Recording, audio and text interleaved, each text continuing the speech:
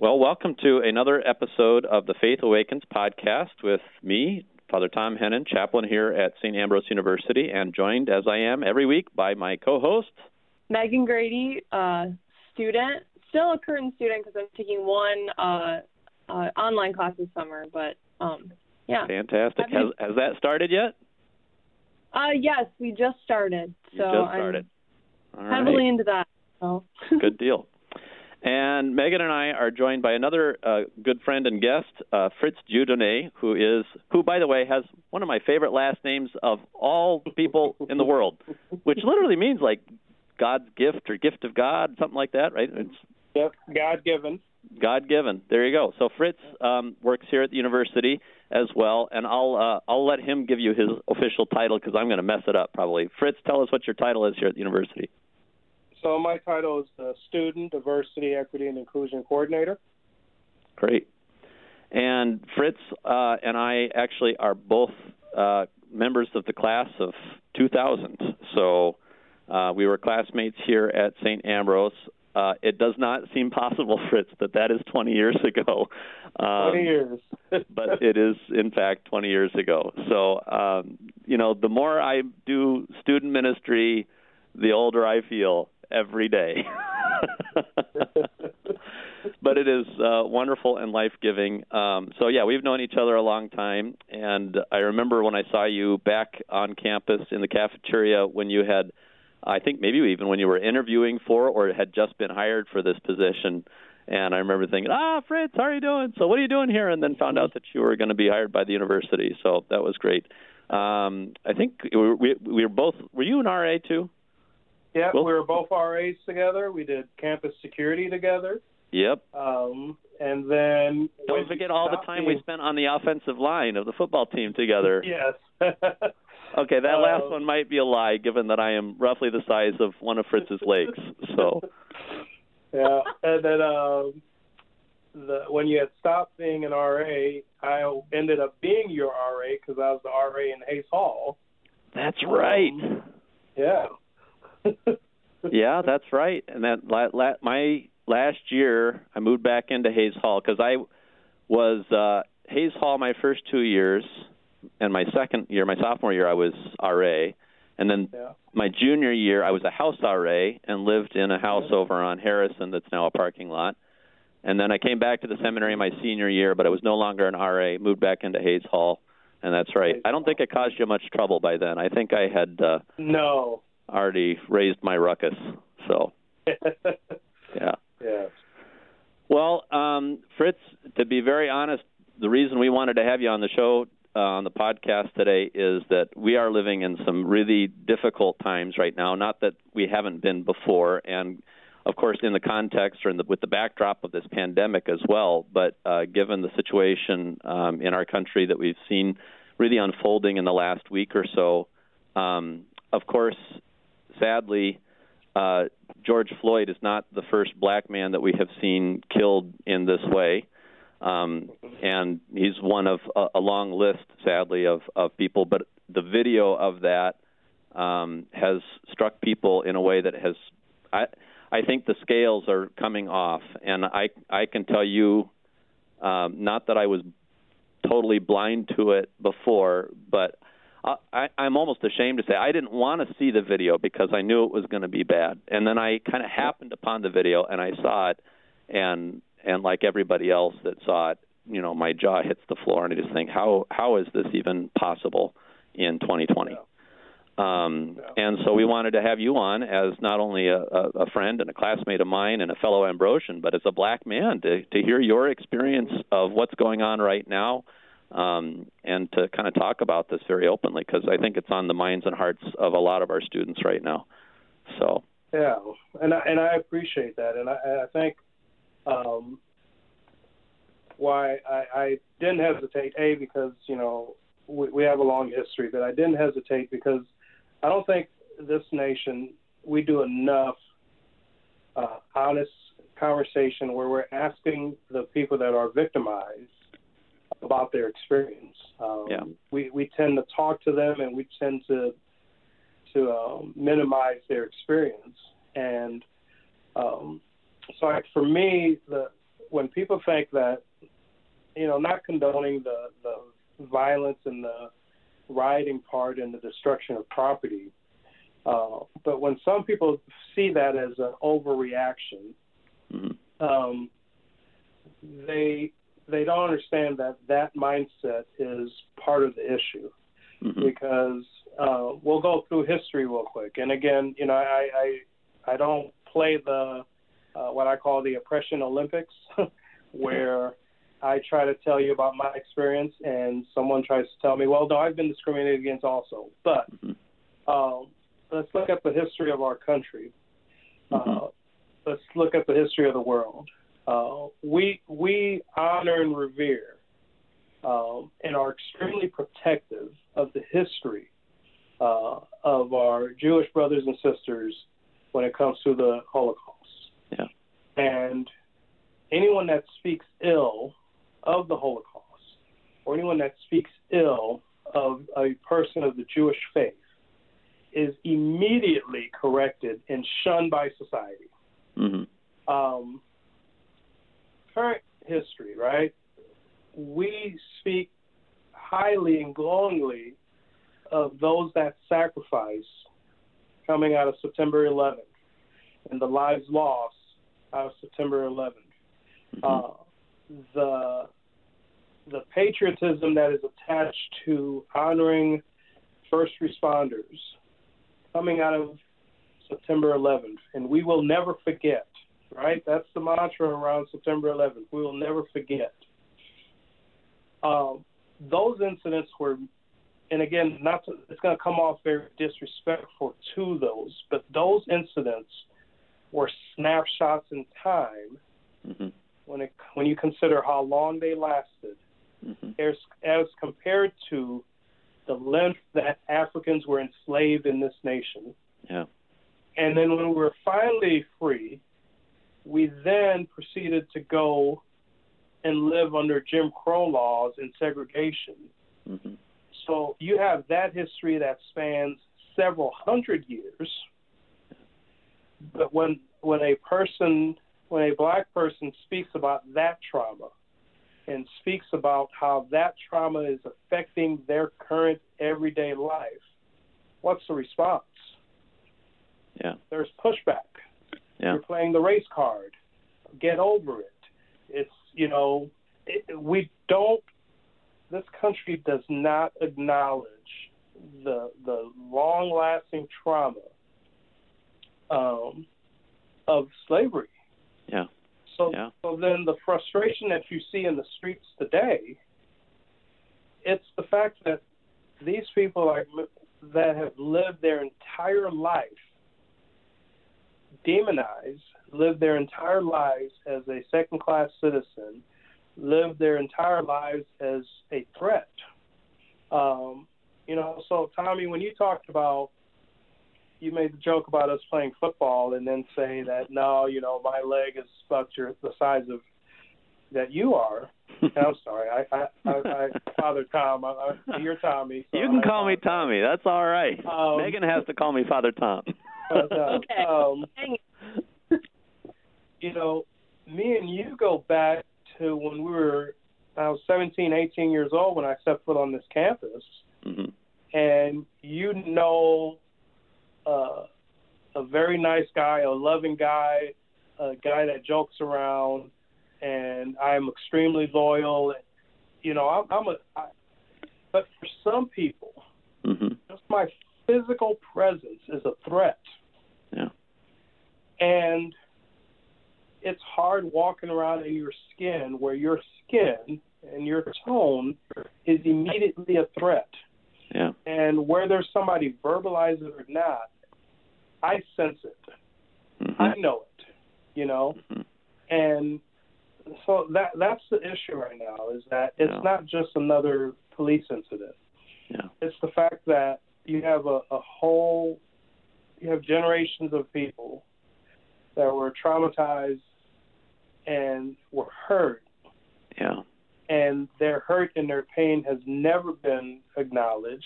Yep. Their hurt and their pain has never been accepted as cause. The analogy I'm thinking of as you're talking is kind of like, when I'm cooking something on the stove, there's constant heat there, and there's boiling going on, and if I'm not watching it, it's getting out of control or it's boiling over. In some ways, because of the history of our country, and in regard to these issues in particular, that it's never been taken off the heat. It's always there's always been that heat and that struggle. We were talking before we started recording for the podcast even about how we have students here at St. Ambrose that have never had a black or Hispanic classmate in their entire education prior to coming here. And we have the opposite, where because we recruit a lot from particular areas, where we have students that may never have had a white classmate until they come to school here, or very well could have had that situation. What is that but practically segregation that has continued well into the 21st century? That's the kind of structural stuff we're talking about, I think, right now. Yes, and the practice of, they call redlining, that term? Mm-hmm. So Locust was red line in Davenport. Yeah. Okay. Where minorities, black and Hispanic folks, were not given the opportunity to finance a home or a business north of Locust Street. Yeah. And there are cities all over, so I'm out of Evanston, Illinois, north suburb of Chicago. The reason Chicago is so segmented by these neighborhoods that are culture and nature, you have Little Italy and Greektown, is because Richard Daley Sr., that was their way of keeping peace in Chicago, is that they redlined the city where they thought if we kept all the Polish together, all the blacks together, all the Italians together, and kept them away from the whites in the northern suburbs, then we would have peace. But that also keeps you away from certain opportunities. So when you talk about, one frustration I have is when I come across people on campus that ask me about the readiness of our students to be college students, right? And everyone expects, and a freshman's going to fail a test. A freshman is going to fail a class, right? Until a freshman fully understands what college work is, they will struggle. You will have students that are 4.0s in high school. They will get to college and still flunk out because they can't handle the time and the workload. We have when a student of color struggles, right? There's a question about their readiness for college. Besides the fact that it's just something freshmen go through. But the history of these red lines and property values being used to fund your school, right? So you live in a poor neighborhood, your property value's down, your taxes are lower, and it's based on that dollar amount that your school is funded when it comes to books and technology. You are already behind the eight ball compared to your counterpart that comes from a more affluent area. Because that student has better books, has smaller classrooms, has access to technology. So all the lineage of race in this country lives on. And, Thommy, if you go back to when we were in high school, and the whole, I know you're a big gangster rap fan. Of course. That is me to a T. The whole parental advisory debate. So we would have been about 8th grade going into our freshman year in high school. 91, 92, when all these parental advisory stickers started popping up. Yeah, I remember them. CDs. I had a couple of those. Yeah. You had congressional hearings because of groups like NWA and that were speaking their truth. Yeah. But their truth was talking about police brutality in their neighborhood. Yeah. So one of the songs that went coast to coast that had everybody clutching their pearls and, oh my God, was NWA had a song that said F the police. Yeah. And people couldn't understand why. How could you talk so bad about the police? Well, their reality was what we're seeing on the news right now. Yeah. Their reality was police officers brutalizing their brothers and sisters and killing them and getting away with it. Yeah. The reality is Rodney King happened, mm-hmm. and it was the first time the country got to see video of a black man on his knees with 5 officers standing over him, hitting him with batons continuously. You know, right? That's one of those videos, too, that I can still summon up the image of it instantly, you know, like it's burned in, you know. And obviously that did make a lot of people angry when that happened, and yet for whatever reason at that time still we didn't respond with making substantive change. It doesn't seem like, you know, and maybe we're at a moment now when we can do that, I hope, but it's sad that it's taken another 30 years for that to happen. And the reason is we had it on video. Mm-hmm. And all of those officers were acquitted. Yeah. Yeah. Right? Yep. So when people can't understand the frustration, when people can't understand what these artists are talking about, they're telling you their reality. Yeah. They're telling you how they're being brutalized in their own neighborhoods. And we never addressed it. Yeah. Megan, I want to get you in on this. So kind of from the student angle of things especially, tell us a little bit about kind of where your own thoughts and feelings have been on this. And as, you know, we're all preparing, hopefully, to be back on campus here in the fall, however and whenever that rolls out with everything with the COVID-19 crisis. But, yeah, tell us what you're feeling. Yeah, so I can only speak from the white student's perspective, obviously. I come from a really small town in Illinois, so if you can imagine, there wasn't much diversity in my schooling there. So I didn't really – we had kind of talked about this, like how sometimes people come to college and they never really had, like, a black classmate or so – that was kind of me coming to school. So it was a little different just having everyone there because coming from a small town, there's not a lot of people. Like we were one of the bigger classes. We had like 60 people.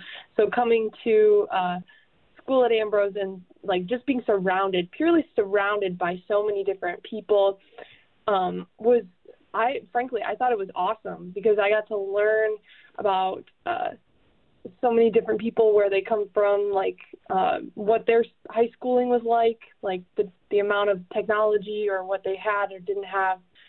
So I found it really like eye-opening for the better. But right now I'm just trying to just listen because I feel like me personally, I'm a talker. You ask all my friends, like I talk all the time. I probably never stop talking 90% of the time, but I found it really helpful just to like listen to everybody and read and educate. And I had a class with Lisa Powell, and we talked about like racism and theology, and that was my first kind of like insight into like racism as a structure and how powerful it is and my privilege in challenging that. So I think I've just, with this like dove a little deeper into confronting my privilege and having uncomfortable thoughts and conversations like with people. But that's where I am. Meg, you and I probably grew up in similar situations, smaller towns. The town I grew up in, Iowa, was a little bit bigger than the town you grew up in. But, again, my hometown, not particularly diverse. And then, but maybe more so a little bit. And then coming to college here. And I think a lot of white Midwesterners are raised, as we were, not to be racist, but on the other hand, not to be anti-racist, in the sense that we were kind of, I don't know, I almost feel like it was just not talked about, or it was like, certainly I grew up with the idea that I should treat everybody, regardless of the color of their skin or where they're from, with the dignity that they deserve, and a lot of that comes from my religious faith as well, believing that a person is made in the image and likeness of God and all of that. So, and I'm grateful for that, at least as a baseline. But when it comes to some of this stuff that we're experiencing right now, I'm kind of feeling like that's inadequate, like that's not enough, that just being nice to people or having a kind of broad respect for them as a human being isn't going to get us through this struggle and isn't going to create positive and lasting and peaceful change down the road. So I want to go back to something, Fritz, you were talking about too, like the sense of anger. When I used to teach in the high school, I used to teach over at Assumption High School. I taught moral theology, and I would always use anger as an example. Like anger, just the raw emotion of anger, is not, of course, a sin. It is just your conscience setting off a buzzer telling you something is not right here. Something is not right. And in many cases, that anger is very justified. And I would tell them it's good when that buzzer works, right? You should. There are things in this world you should be angry about. And, of course, when we watch a video like what happened to George Floyd, if that doesn't make you angry, I am concerned for the state of your soul because or your conscience at the very least, because I don't know how you could see that and not be angry. Then the question becomes, okay, what do I do with that? And maybe this is, again, where I can turn it to you, Fritz, to say, especially thinking of the Ambrose family here, a diverse community, but probably, I don't know what our statistics are, but probably still trending more white, What do we do with this? How do we channel this in a positive, productive way that is more than just being nice? So I'm going to use the words oppressor and the oppressed, okay? Mm-hmm. The oppressed cannot change the system, okay? The oppressor changes the system. Mm-hmm. So that alarm and that anger is because the oppressed we have been trying to ring the alarm and say the system is not right, okay? So in terms of the upbringing of, there are some that are okay, we're okay with equality, right? As long as it's equal over there. Yeah. Right? Yeah. I'm okay with you having the opportunity to buy a home. I'm okay with you having the opportunity to send your kids to college. Just not my school. It's not my neighborhood. Okay? So in terms of what we do about it, until our white brothers and sisters, okay, see themselves, right? They can see George and see their brother and see their son, okay, and demand it differently, it's not changing. Because I can tell you, when I see that image, or Eric Gardner, the first gentleman that was like, I can't breathe in New York, was a large black male like me. When I saw him in that image, I could clearly see myself. We were similar build. And I know my wife saw me, I know my mother and my sisters saw me. Yep. Okay? And that hits them differently. So and these are some basic things when it comes to just hiring somebody for a job, right? Yeah. Some of the issues with the diversity numbers in organizations is you tend to hire people that you relate to. Mm. You tend to hire people, whether you purposely do it or not, consciously do it or not, you try to hire people that will fit the organization so it can remain a smooth, oiled machine. Mm-hmm. So when all the hiring managers are white or white males, you'll tend to have workplaces that are dominated by white males. Yeah. Okay. Yeah. Until white America can see Tamir Rice, a black young man, sitting in a park playing with a little toy gun and having a cop car pull up on him and immediately shoot him dead, until they see that young man and see their child, mm-hmm. we're going to struggle with this because the oppressor has to change the system. Yep. So what we can do is our white colleagues walking back campus have to be the ones to lead the change on how people are hired in this campus. Mm-hmm. They have to lead the change when it comes to how our students are treated on this campus, and how, like, what is Ambrose standing for when it comes to this issue? Yeah. Okay? Because as we started this conversation, when the oppressed are the only voice you hear, and it's our story, we're told to get over it. Just be happy with the opportunity of getting to Ambrose, right? Yeah. Now you want to be a director. Just be happy you're there. You know what I mean? Or now you want to be a department chair. Just be happy you're there. And it almost comes off like for some people, like we're ungrateful for aspiring to want more. You know, you should just be happy with what we've given you. Yeah. And that's the change, is that we need to have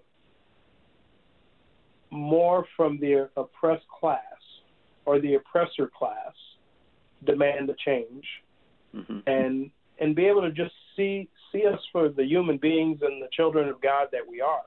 Yeah. You know, the crazy thing for me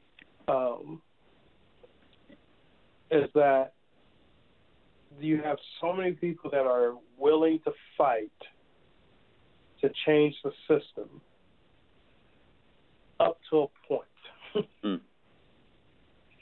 So if me fighting for you means jeopardizing what I have, I am not willing to sacrifice that. Yeah. And that is what this race issue has turned into. I've used this analogy a lot. And Thommy, are you a Pepsi or a Coke guy? I don't drink a lot of pop, but I'd probably lean more Coke. You lean more Coke, right? Yeah. That doesn't mean you hate Pepsi, right? That's right. Okay. This current issue, we have gotten to the point where if you are a Black Lives Matter person, that suddenly means you are anti-police and you hate cops. Yeah. So then, you know, I might be really wanting to support Fritz and the black community, but I can't risk my white community feeling like I am now turning my back on my white community because I am now hating cops. Yeah. Right? And that's where it's become this polarized binary choice of an issue where, because you don't want to see a man killed and brutalized by the police, that means you hate cops. No, I hate that action that took that man's life. Yeah. Yeah. I hate the action of 3 other officers standing there and not intervening. Yeah. Yep. And the boldness of knowing this did not happen out of in the cover of darkness. Yeah. They were in the brightness of the day, and clearly had people standing around them videotaping them. And there still was not we need to stop, we took it too far. Clearly there are witnesses, right? Yeah. So that's the deal. Our white brothers and sisters have to lead us out of this, because our voice has continually been ignored when we speak of our experience. Yeah. Yeah.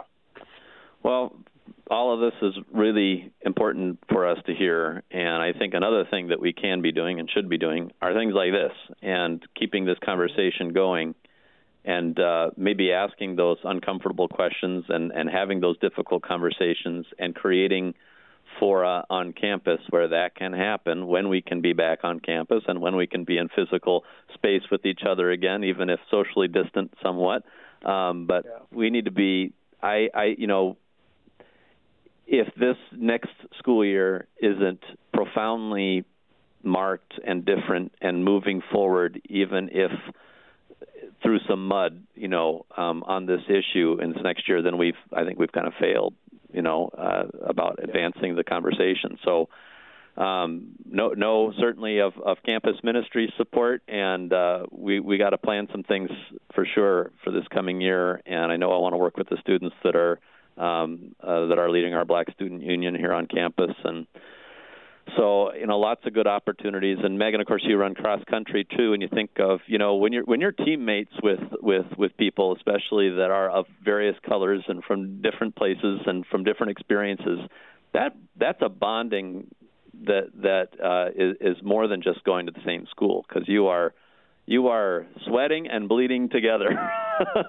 And that's a beautiful kind of solid act of solidarity, right? And that's the kind of thing that I think, Fritz, you're talking about, that we need to be able to see each other in the other, and look at the face of our brothers and sisters and say, that is my family, that is me, that is my brother, that is my sister, that is my son, that is my daughter. So, and that's what's going to create some change.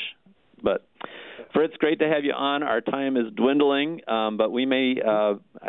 This is certainly a conversation worth more than a single podcast. So I think we might have to revisit this and maybe, like I say, get some of those students that are involved with Black Student Union on for this. So, but yeah, I would love it. Thanks for your willingness to come on here, and it was really good to hear your points. So, thank you. No worries.